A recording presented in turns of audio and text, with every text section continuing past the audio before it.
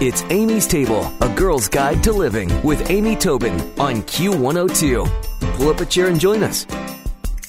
In the span of a week in April 2009, Robin Mather was laid off from her job at the Chicago Tribune and saw her marriage of 12 years crumble. Devastated, she retreated to a small cottage in her native Michigan, and she's an award-winning food writer and editor for 3 decades who suddenly had to live on $40 a week. In her new book, The Feast Nearby, Robin writes about how she rediscovered the joys of cooking and the benefits of eating locally, and she's joining us today on Amy's Table. Hi, Robin. How are you?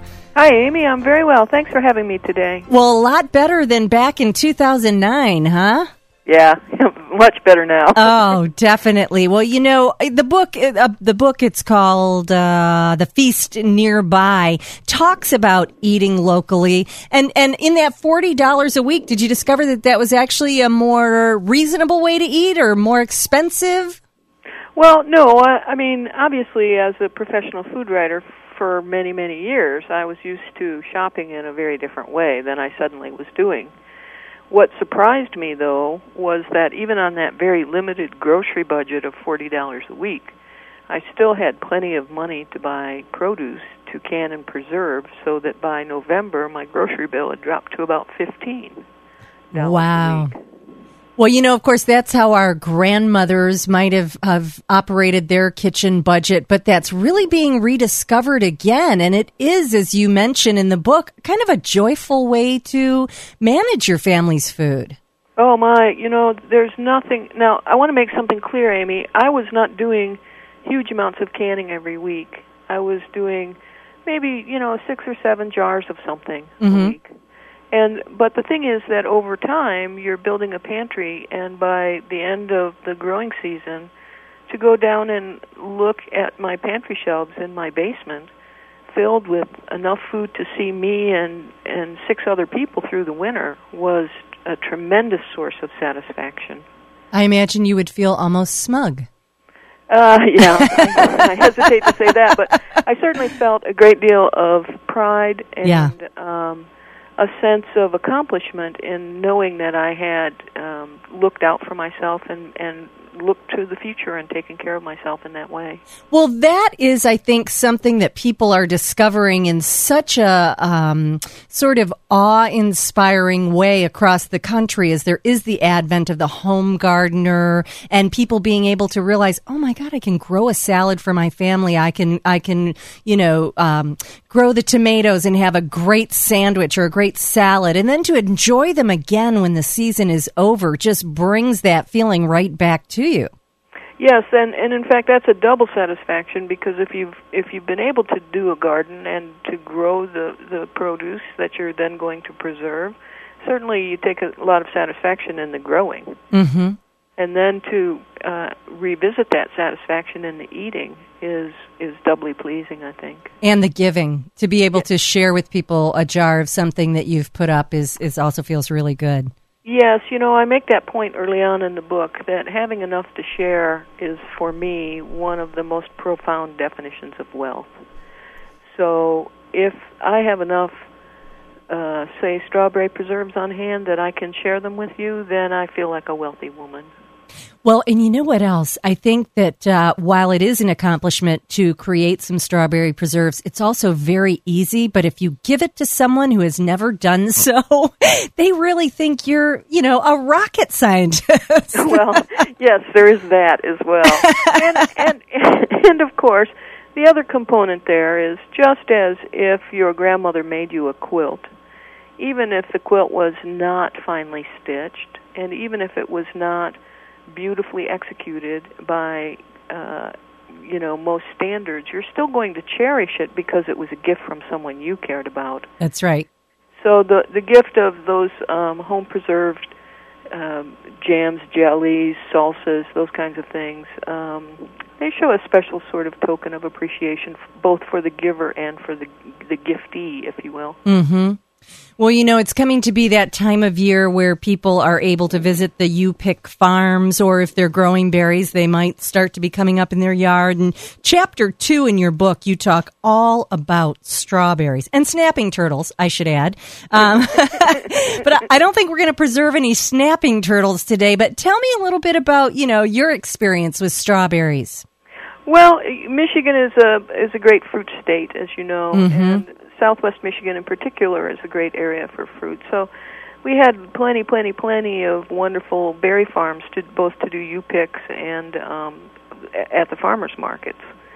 And I typically was buying my strawberries, which were a variety called Honey Eyes. That's a cultivar that was developed in upstate New York. I was buying those berries from a Mennonite farmer named Nathaniel, and I certainly could have gone to do U-Pick, but I did not, and the reason I did not was simply that I didn't have a lot of money, and it seemed to me that the best way I could take care of, best way to use that money was to give it to Nathaniel and let him do the work of picking so that I had time to do the work of preserving. Now, remember, I was alone. Right. And I didn't have any teenage daughters or sons to give me a hand or to go with me to pick berries. I didn't have a husband who would pitch in. So another family might make that call in a different way, and certainly I think U-Picks are a spectacularly good way to obtain berries if you happen to have one. So you gathered these berries and you began to can them, but I know you also, can them, but you also were freezing them or dehydrating them, or you... Actually, I do, typically I do, with all the produce, I do all three, and the reason for that is... perhaps from a quality standpoint, you might think that frozen berries would be the best, and for some applications they are the best. But the real estate in the freezer is pretty expensive. I mean, it's a limited amount of space that you pay a lot of money to keep cold. So in order to be able to, I would typically put perhaps 1 or 2 gallon zip-top bags of whole berries in the freezer. That's all. Then the rest of them I would dehydrate, and I use dehydrated berries in on top of my oatmeal, in granola, on cookies. I often would eat a handful as a snack in the late afternoon. And they dehydrate very well. They dehydrate with no loss of quality, and they're really delicious. It's a really nice way. And those, of course, can be just stored in jars at room temperature, lidded jars. Which you have a lot more room to do that, after all. So when you dehydrate the berries, are you dehydrating them whole? Are you slicing them? You doing them in the oven? Well, you can do them in the oven, although I happen to have an electric dehydrator. And no, you don't do them whole. You slice them about a half an inch thick, and wherever possible, you lay them skin side down on the dryer rack or on a cookie sheet lined with waxed paper or parchment paper. And obviously, that slice in the middle, you're not going to be able to lay skin side down. Right. So don't get too cranked up about that. But cut them about a half an inch thick, maybe err on the side of generosity. If the berry slices are too thin, they will stick. And then just, dry them at, I think the lowest setting on my oven is about 200, maybe around 200 degrees. And I usually prop the door open with a wooden spoon if I'm using the oven to do dehydrating. In the dehydrator, you set the temperature for 130 for about 2 hours, and then you turn it down to 110 to 120. And you know when they're done because they're leathery. They're not shattering, but they're leathery, but there's no pockets of moisture anywhere. You can't see any moisture. Mm-hmm. And they taste so good because, of course, I think sometimes they're even sweeter because, of course, all of the liquid or moisture has evaporated. I like dehydrating fruits. I have a dehydrator. I've had sort of equal success with the dehydrator and the oven. But I will tell you that one day I got on a kick that I was going to make my own raisins. Yep. And you know what, Robin? That was just not the thrill I thought it would be. Well, no, it's not. But obviously, in Michigan, there's some grape growing. There's a wine industry in Michigan. Yes. But what I tend to use instead of raisins, is dried cherries or dried blueberries. And, of course, I had plentiful access to both of those. Yes. Dried sweet cherries are every bit as good as commercial purchased dried cherries. The commercial cherries are dried tart cherries that have been sugared. Mm-hmm. And so I figured, well, I think I'm just going to dry sweet cherries and skip the sugaring. So I think they're probably slightly more healthful for me. Mm-hmm. But they're delicious, and I have this pet African gray parrot who just loves cherries, and he really pounces on those dried cherries when I put them in his dish. So. Oh, that's very fun. Well, and the blueberries, too, and all you have to do is spy a bag of dried blueberries at some place like Costco, and you'll see the price there, and then you say, maybe I'll pick some or buy some and dry them myself. You'll save buckets of money on that for sure. Yeah, you will. Yep. Now, if you're going to do blueberries, one step that a lot of people don't know about in dehydrating blueberries is it really helps if you'll do what they call checking the skins. And what that means is simply that you dip the blueberries very briefly in boiling water, and it removes a little bit of the bloom on the skin, and it helps them dehydrate more evenly. Oh, that's a great tip. But you don't have to do that with strawberries, only with blueberries. Okay, called checking the skin. I like that tip.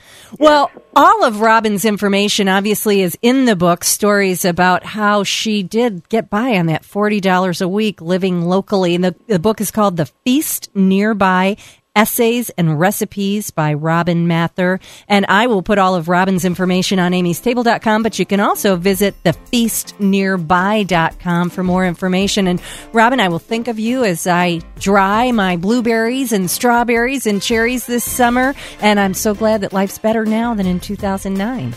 Well, thank you, Amy. And if you're going to do any preserving, do try those whole strawberries in balsamic black pepper syrup. They're mighty tasty. Oh, that sounds fantastic. That's in the book? It is. Awesome.